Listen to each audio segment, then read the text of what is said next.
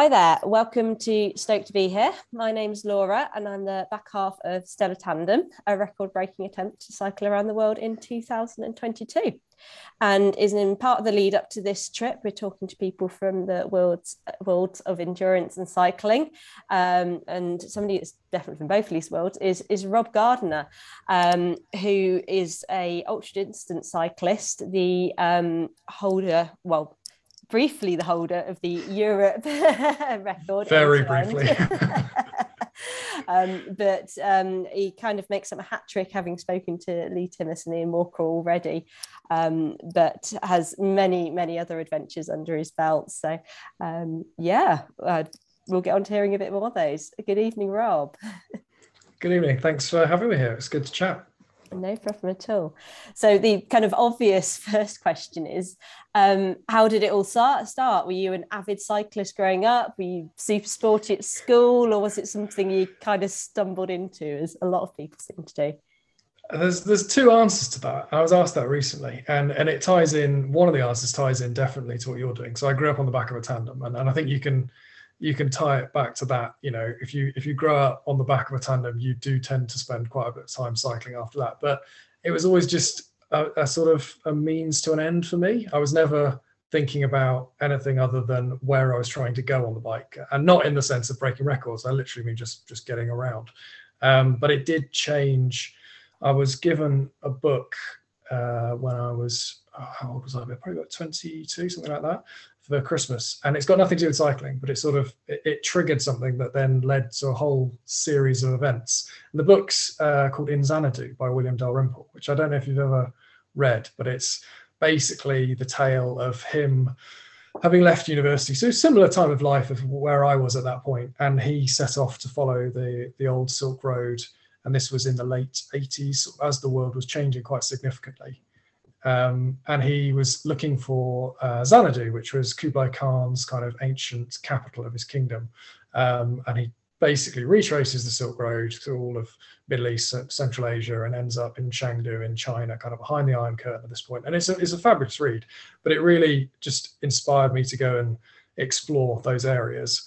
But he did it all on public transport, and I've never really been that keen on just sitting on trains and buses the whole time. I'm a bit too active for that. And walking, I do like walking, but it takes a while to walk from, the UK to China. Yeah. So, cycling was naturally just the most obvious choice. And I started kind of researching and planning it. And at the time I was working overseas in South Korea, teaching English. So I saved up some money and recruited a couple of friends and set off about a year later, and ended up cycling from the UK. I actually got to India. I flew a little bit between Kazakhstan and India, but ended up cycling, I think it's about 11,000 kilometers, 7 months of travel. And it just kind of went from there. I did another tour after that, and then another one, and then thought I was kind of done and got a job. And then no, I wasn't. And I got into sort of more ultra and bike packing, and it hasn't stopped. That was a decade ago now. So it's just going. Yeah, there's definitely an addictive element to it, isn't there? So who are you on the tandem with? Was that your parents or older siblings? So I'm the older brother of two. So initially it was just when I was very young. It was just me on the back of a tandem, and then my brother in a child seat on the back of, I think it was mum's bike. And then eventually when he got a bit older, for a few years there were two tandems with a brother on the back of each. Oh, fantastic. Yeah. I don't think we were very good. You're talking about stokers. I remember distinctly going uphill and pedaling backwards and winding my dad up. I don't think you should do that on your world record. No, I think Steve would have me off the back pretty quickly if I tried that. Yeah. But yeah, what a fab place to start though. And I think just sat on the back of a bike probably builds confidence and kind of awareness, and just having your bum on the seat all adds up, doesn't it? So yeah, it sounds like a fab start out. And then you say that you were working career and things like that before. So were you already quite well travelled before you set out? Was that something that was quite familiar to you? Yeah, I think so. Travel was probably part of my life before cycling was, and then they sort of merged, and now cycling's just as big a part. But I mean, I work and travel as alongside my other stuff. So before I headed to South Korea, I'd already traveled a fair bit. And actually, when I left university, my only kind of rule I had when I was looking for a job was I want to go work somewhere overseas. And bizarrely, I narrowed it down to I think I got 2 interviews. One was teaching English in South Korea, which is obviously a very developed country. It's basically like kind of an Asian version of America. It's really westernized. Great, but it's quite familiar in that sense. And then the other one was teaching in a school in Somaliland on the Horn of Africa. And those were the 2 options. And I fortunately didn't get the Somaliland job because I think I would have been way out of my depth. That would have been quite an intense experience. Yeah, I bet that would have been quite a culture shock in a lot of ways. Yeah.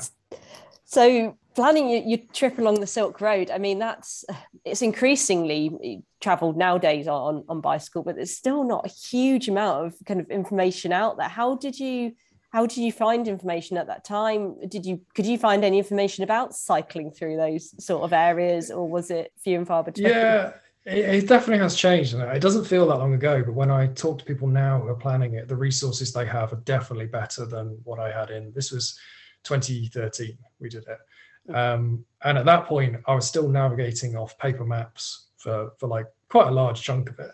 And the only resources online were quite patchy blogs. So you'd find like one really good article that had like a really detailed description of one stretch of road, and then it would just end, and they would just either, they didn't want to talk about the road from then on. So I don't know, is it any good? So it was quite difficult to piece it together. And I remember sitting in internet cafes, just trying to work out where like the chaikhanas, the tea rooms were in the Kazakh desert, and referencing the old Soviet maps and the names that were in the blogs, and putting down, right, well, there's a tea room there.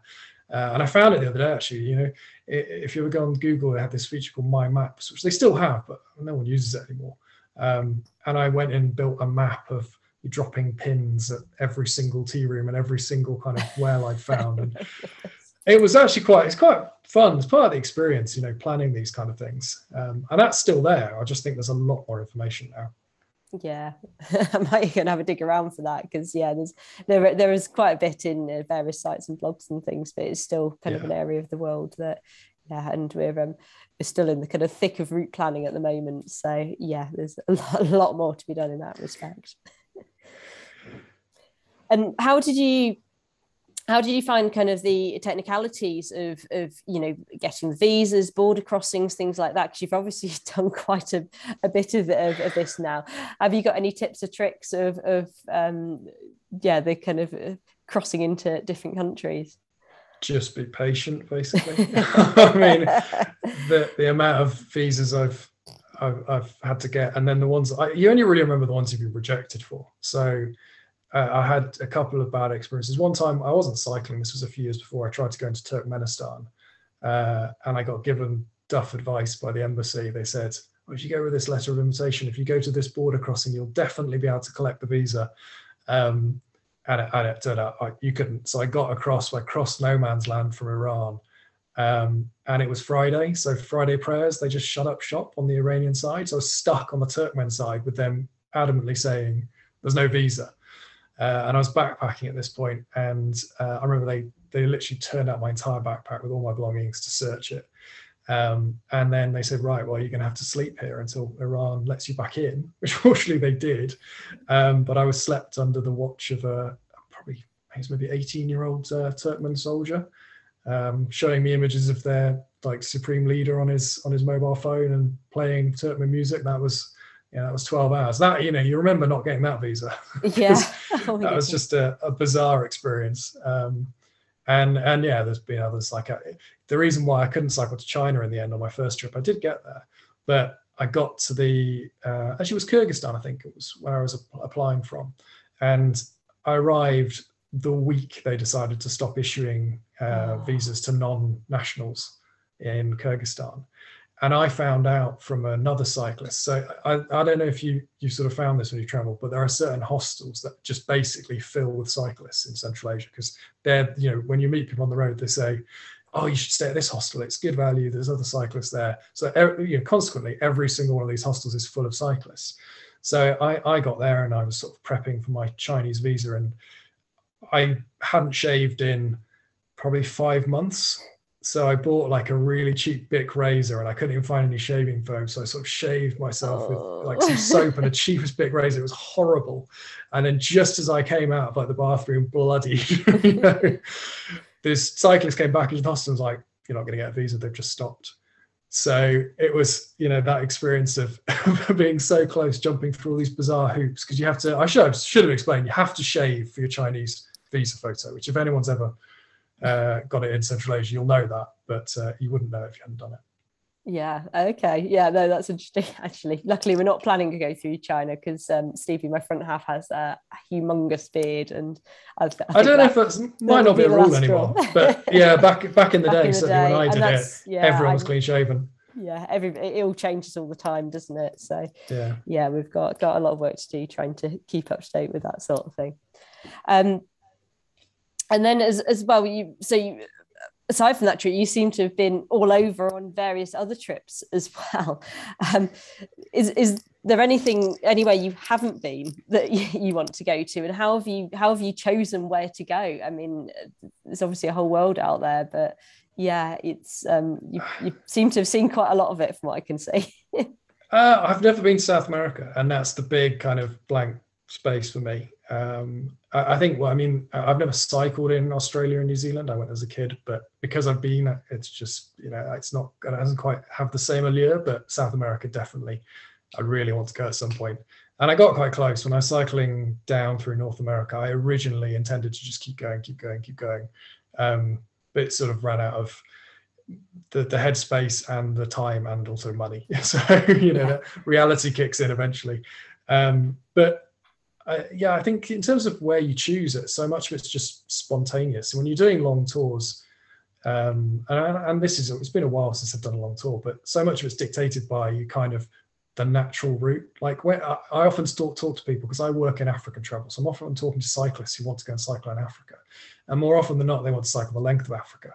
And I'm like, well, there's only two routes. There's literally only two routes, because there's, this border's closed, this country won't allow you into this country. And once you plot it, there are pretty much two fixed routes you can do. And there's so many things like that where you realize that even though the world seems so open and developed, when you look at the infrastructure and the legalities and the practicalities and the seasons, there's actually not that many long routes you can do. And I'm sure you've come across this planning your record. You'll probably choosing between two routes, really. Yeah, pretty much. I mean, two routes, one with a couple of variations, but there's not a lot. So I think for longer tours, it does come back to that. In the end, it's just practicalities, and then spontaneous decisions. Like when I was in America, and I realized I wasn't going to make it to South America. I was like, I kind of really want something a bit more exotic than Florida, because it's nice and it's comfortable, but it's Florida. It's not. This is not really what travel is. So I caught a plane to Cuba and spent 3 weeks cycling around Cuba, and that was brilliant. But I had never thought about it until I found myself in this sort of position where I was like, I want to go somewhere a bit more exotic. So I think you just sometimes have to just be spontaneous about it. Yeah, no, that's really cool. And also the other end of the spectrum, it was your Europe record, where you on a very strict time scale with a very strict route. How did that come about? It seemed like quite a almost sudden jump from all the touring and adventures to, right, I'm going to go and break a world record. Oh yeah, definitely. If I did it again, or if anyone asked me for advice, I would not recommend doing it the way I necessarily did it. It's sort of, do I say, no, I did. Because it was quite a sudden transition, but it was a weird realization that I had started doing a lot more stuff that was verging on ultra endurance, and then eventually found myself doing what you'd probably consider ultra endurance. And it was because I had a job and I could only do 2 weeks at a time off, and you just end up pushing yourself. And then when you push yourself, either you hate it or you love it. And I loved it. I really enjoyed the physical side of it for the first time ever. Because you asked earlier, was I sporty at school? No, not at all. Like, I was active and I was outdoorsy, but I wasn't sporty. I never had the idea of training or pushing your body in a kind of repetitive manner. It just never occurred to me. So when I found it with cycling, I actually really enjoyed it. So I started getting into the ultra endurance side, and then also simultaneously around this time, this was back in, it was about 2017, 2018, there were a lot of people breaking the cross-continental records. So Mark Beaumont broke the Africa one, and then the round the world one, and then, you know, Sean and Lee broke the cross Europe one. And there was someone else, I'm sure there's another one. I think Jonas did the Eurasia one as well, Jonas Steigman.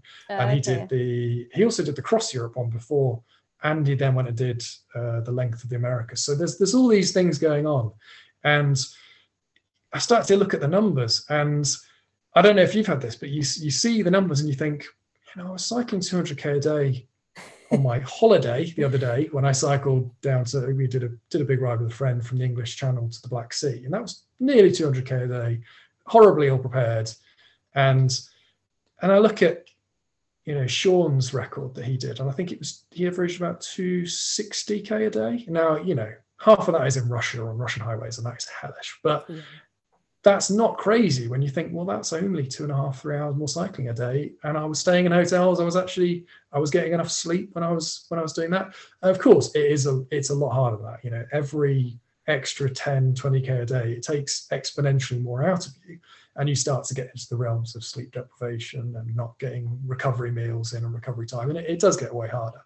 But you know, if you do any other sports, you don't go and do park run and suddenly think, oh, I'm close to world record pace on my 5k. That doesn't happen. So it's only in ultra endurance cycling, certainly at that time, where I thought the distances or the speeds were kind of achievable for people who put their mind to it. And yeah, as it turned out, it was achievable. It wasn't going to stand up for very long, but it was achievable. Yeah, no, actually, you're quite right. We that's how we got sucked in, was we saw the two ladies that hold the tandem record currently come in. They came in just before lockdown, and we saw their amazing effort, and we looked at it and went, we've done holidays, you know, faster than that pace. And that's how the whole thing's now spiraled out of all proportion. And admittedly, we won't be doing quite so many miles a day, but for a little bit longer. So it's the sustainability that's I think going to be the key thing, I think. And then because I know, like, for example, well, both Lee Timmis and Ian Walker are massively structured in their approach. Do you have a very set route? Did you have, you know, spreadsheets and plans? Do you have a lot of support, or was it more of a more just kind of relaxed approach to the planning?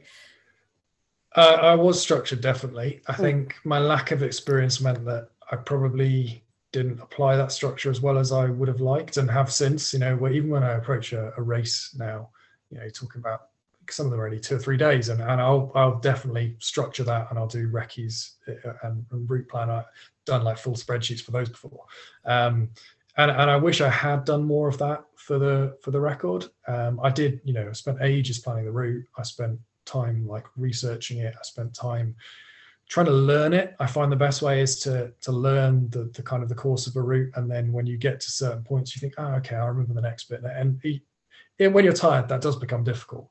But there were stretches where I wish I'd done more research, particularly through Russia.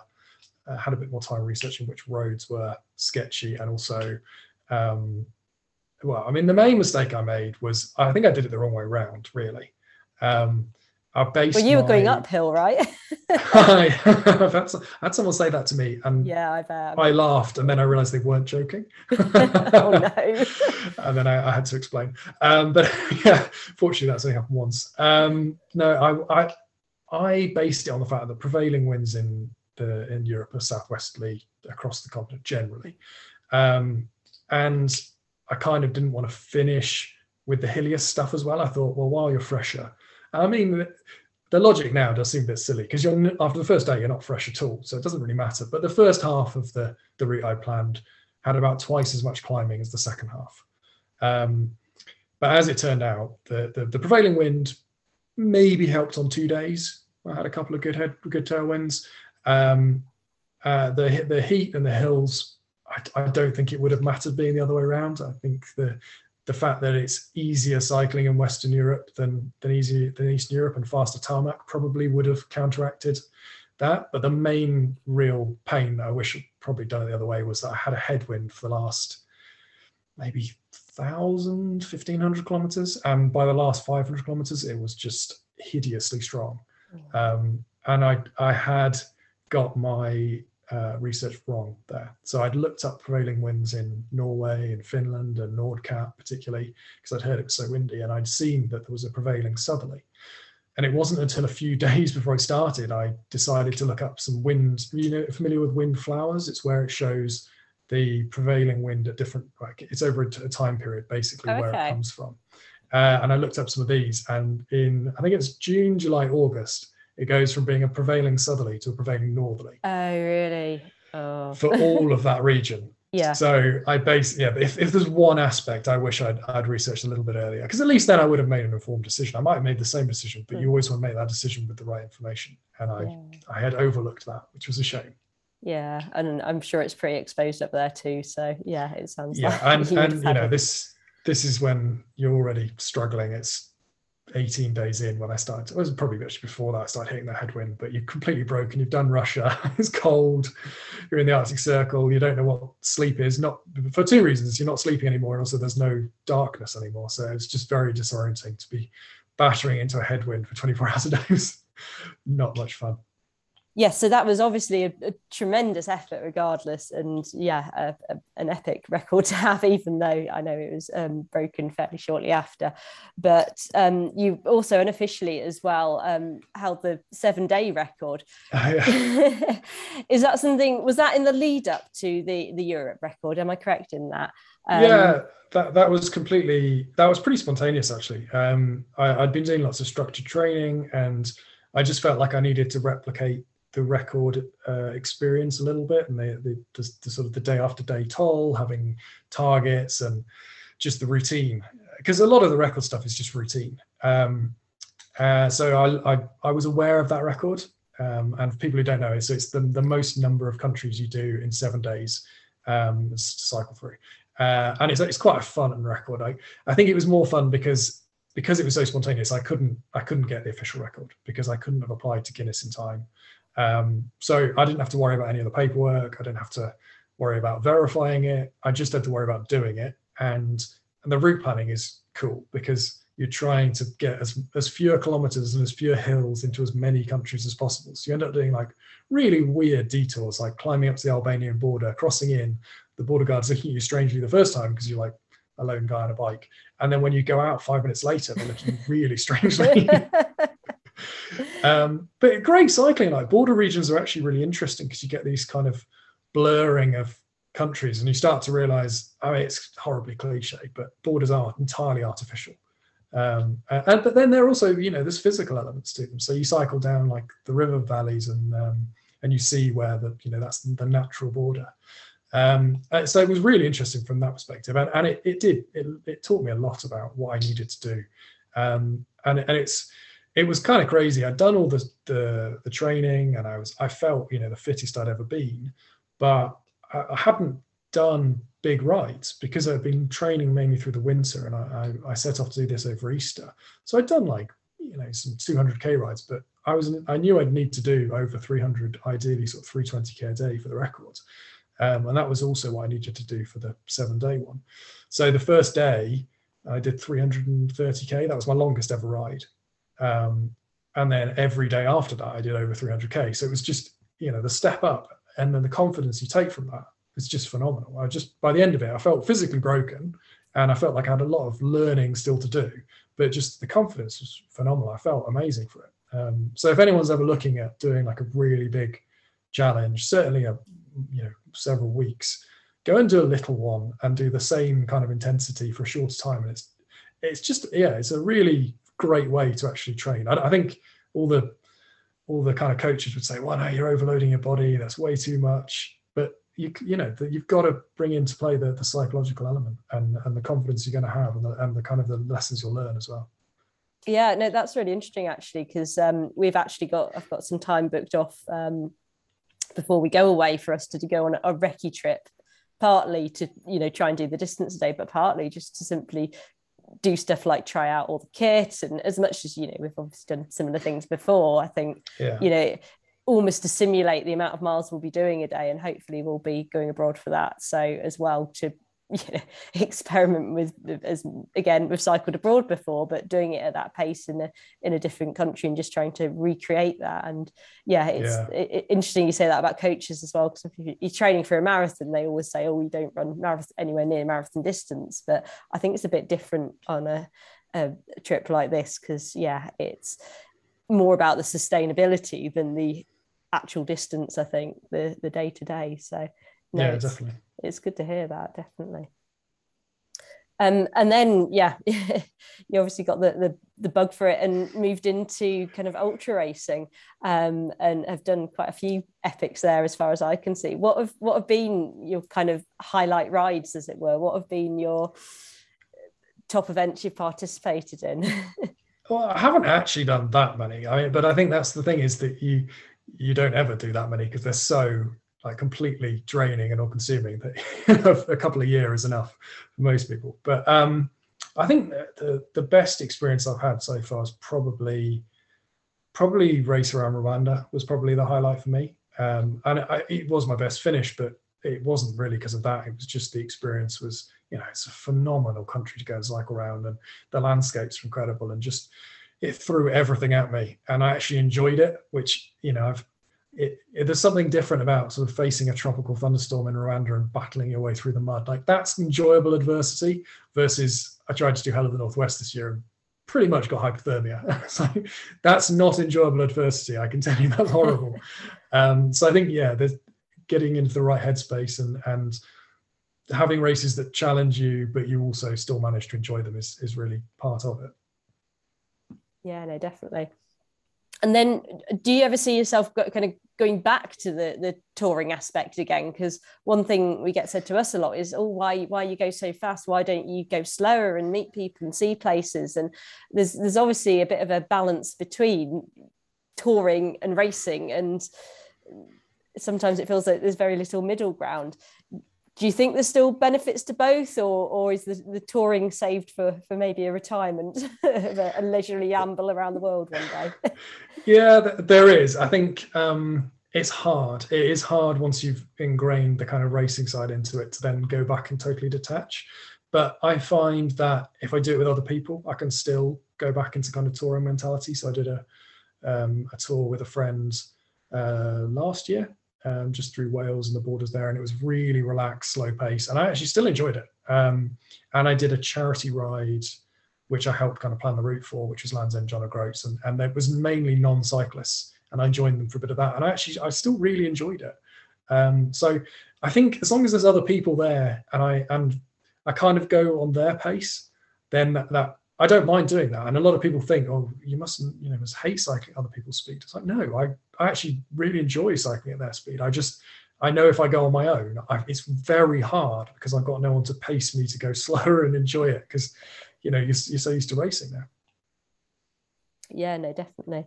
And kind of another interesting tip that I pulled up from your website was the 100 Climbs Club, which is Simon Warren has the infamous 100 Climbs book that it looks like you've been picking off over the past couple of years, where travel has been less restricted.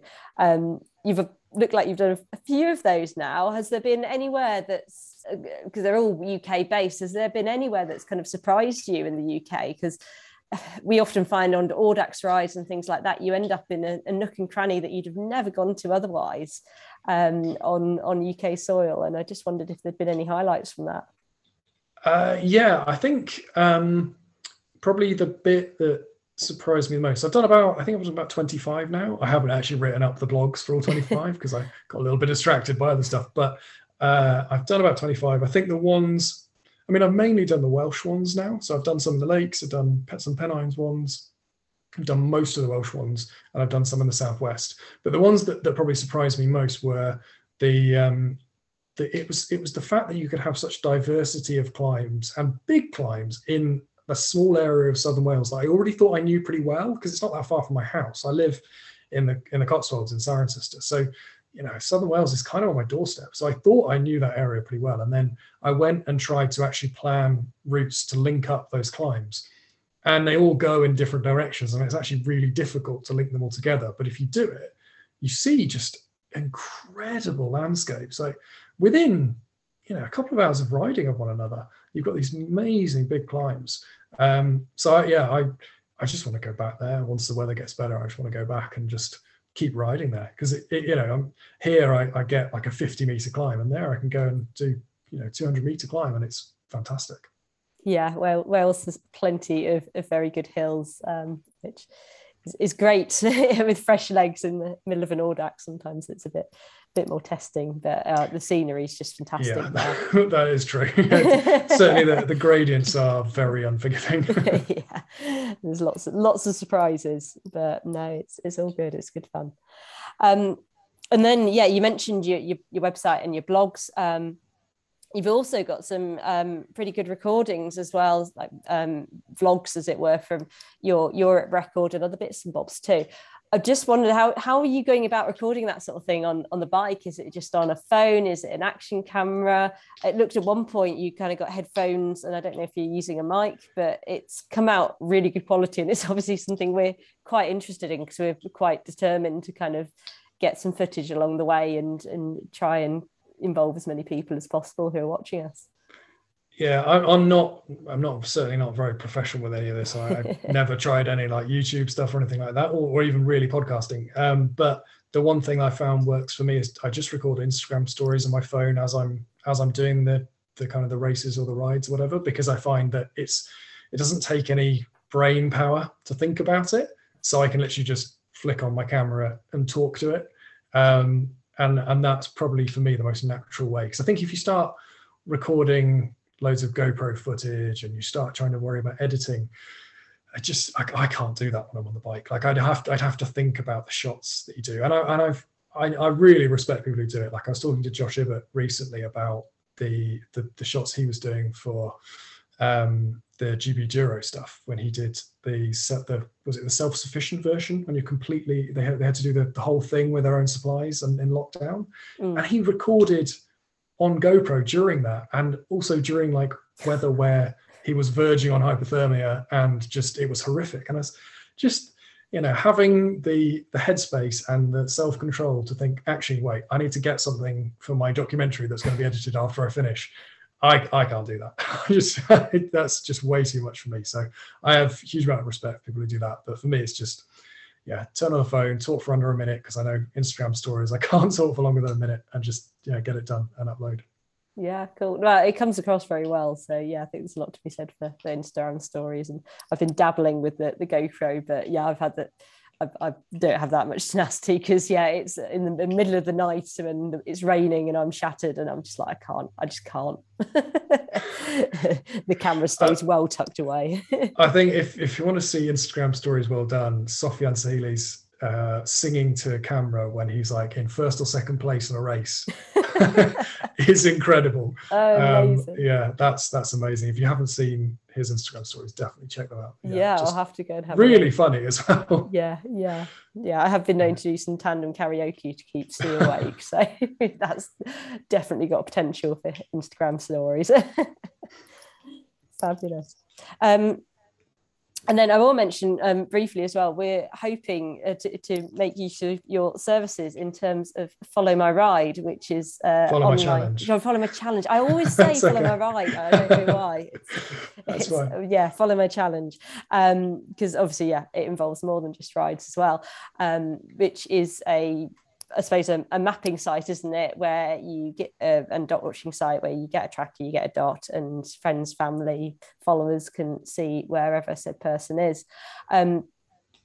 It's Follow My Challenge because it involves more than just cycle racing. So I wondered if there's been any particularly exciting events you've been able to watch through doing that. Has there been anything you've been kind of fixated by watching the dots on?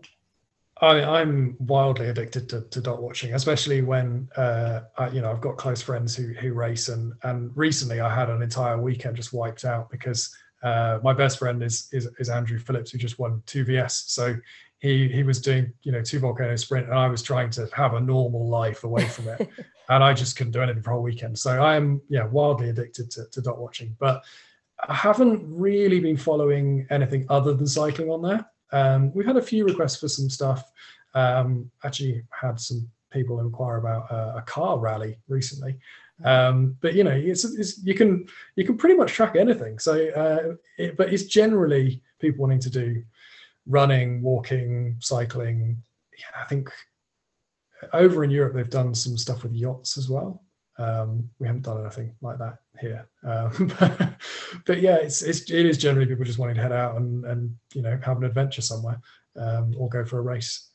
So it's great fun being involved with the kind of people you meet. They're just like-minded, generally quite eccentric individuals, but it's really good fun. Yeah, no, I kind of thought that might be the case, that yeah, you do get some pretty interesting stories come up, and yeah, it's pretty exciting to watch. So hopefully our challenge will be well watched as well. Just before we tie everything up, Rob, I've got a little bit of tandem trivia questions. I promise they're not too awful. You've actually answered the first one already, which would have been, have you ever ridden in tandem? But yeah, you've confirmed that. My next one would be, if you could ride a tandem with anybody at all, alive, dead, if you've even had fictional characters, who would you put on your tandem with you? Oh, that's so difficult. I'm also like, I'm always assuming I'm on the front of the tandem as well, because I'm 6'5". Well, it's up to you. Yeah, but I feel like I would want them to do the steering, because I find it very unnerving that I'm now choosing someone who I deeply probably respect, and then I'm putting their life in my hands. So that's terrifying. Oh God, that's hard. I don't know. There's so many cliched answers I could give you about, you know, like Nelson Mandela and stuff like that. But Nelson Mandela would be terrible on the front of a tandem. It's pretty small as well, isn't it? Very difficult. You know what? I'd quite like it. Am I allowed to make the tandem a 3-person tandem? Yeah, why not? Yeah, make it. So I'd like to do it with the 2 guys I did my first ever tour on, so Andrew and Josh. So we were on our own bikes, and we had a lot of fun on our own bikes. I cannot imagine how much fun we would have had on a 3-man tandem. It would just been absolute bedlam. I think that would have been brilliant. So I don't know I don't know the order. I think I would have gone on the front, Andrew in the middle, and the Josh at the back in height order. So have like a descending tandem. Maybe, but that's there. No one famous, but that would be wonderful. I would have quite liked that. Oh no, that's cool. That's an amazing idea. There's actually three Audaxes who many a year ago took a triplet, 3-person tandem on Paris Best Paris, which was Jim Hopper, Drew Buck, and I forget who the third person was. But they actually swapped seats as they went along, so they kind of rotated as they went round. And I think that those two themselves are quite infamous, shall we say, in the Audax world. So I think they had an absolute whale of time. I think Drew Buck turned up with a string of onions around his neck and all sorts. I think that is actually a pretty cool idea. You have to get on well with the other people, don't you? Yeah, I think so. Yeah, probably even more so than just with 2 of you on the same bike. Amazing. So me and Steve say we're joined by the frame on the tandem.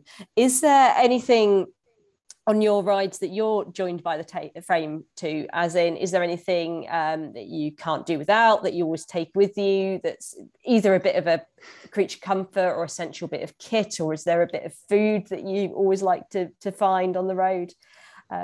What would you say your kind of top item is? That's a very good question. And that's something that changes when you go from touring to ultra endurance, because you realize what you really can't do without, and it turns out you can do without pretty much everything, apart from a Wahoo, and that's it. I think that the thing that I struggle without, and I've realized, and also kind of miss most, is probably good coffee. And I know that sounds terrible, but you're smashing all these caffeine tablets and having cheap coffees, and all I want when I get off a ride is just have a nice coffee that I can enjoy, that I'm drinking for the flavor rather than just the amount of caffeine in it. So yeah, that's probably the one thing that if I ever have time, if I'm not racing, then I'll make sure I try and have a good coffee. I'll even take a stove if I'm camping out and just try and make something nice. No, that's fair. And actually, one of the tandem ladies, that was one of their thing they couldn't do without, and they actually took a coffee maker with them around the world. But yeah, we're not big kind of coffee fiends, so I reckon that's where we'll get the edge on them, is by not taking the coffee maker. Oh, you might need that coffee by the end, though. There is that, actually, yeah, to be fair. Amazing. And then just one final question, why should we cycle around the world together on a tandem and break the world record? Well, I mean, why? Because you want to, presumably, is the first reason. But I mean, it's the kind of thing that, and I'm going to relate this back to myself, because that's very self-centered to me, but also my point of reference. So my logic was that if I didn't do it, I might just get one chance to break a world record or to go for a world record. If you don't take that chance, then you never know. You don't know what might come up in the future. It's a big thing, and for you, it's even bigger. Like, I did a continent, that's 3 weeks basically. Like, yeah, you're doing a lot more than that. So if you've got the opportunity, I think the why is, well, you can, so do it. And I think seize it and enjoy it, because you're probably not going to do it twice. Let's be honest. Yeah, I think once will be enough. Yeah. Oh, that's amazing. Thank you so much, Rob. It's been great to chat with you. Really appreciate all your tips and advice there. And yeah, hopefully you'll be following our challenge around the world too. Well, definitely, yeah.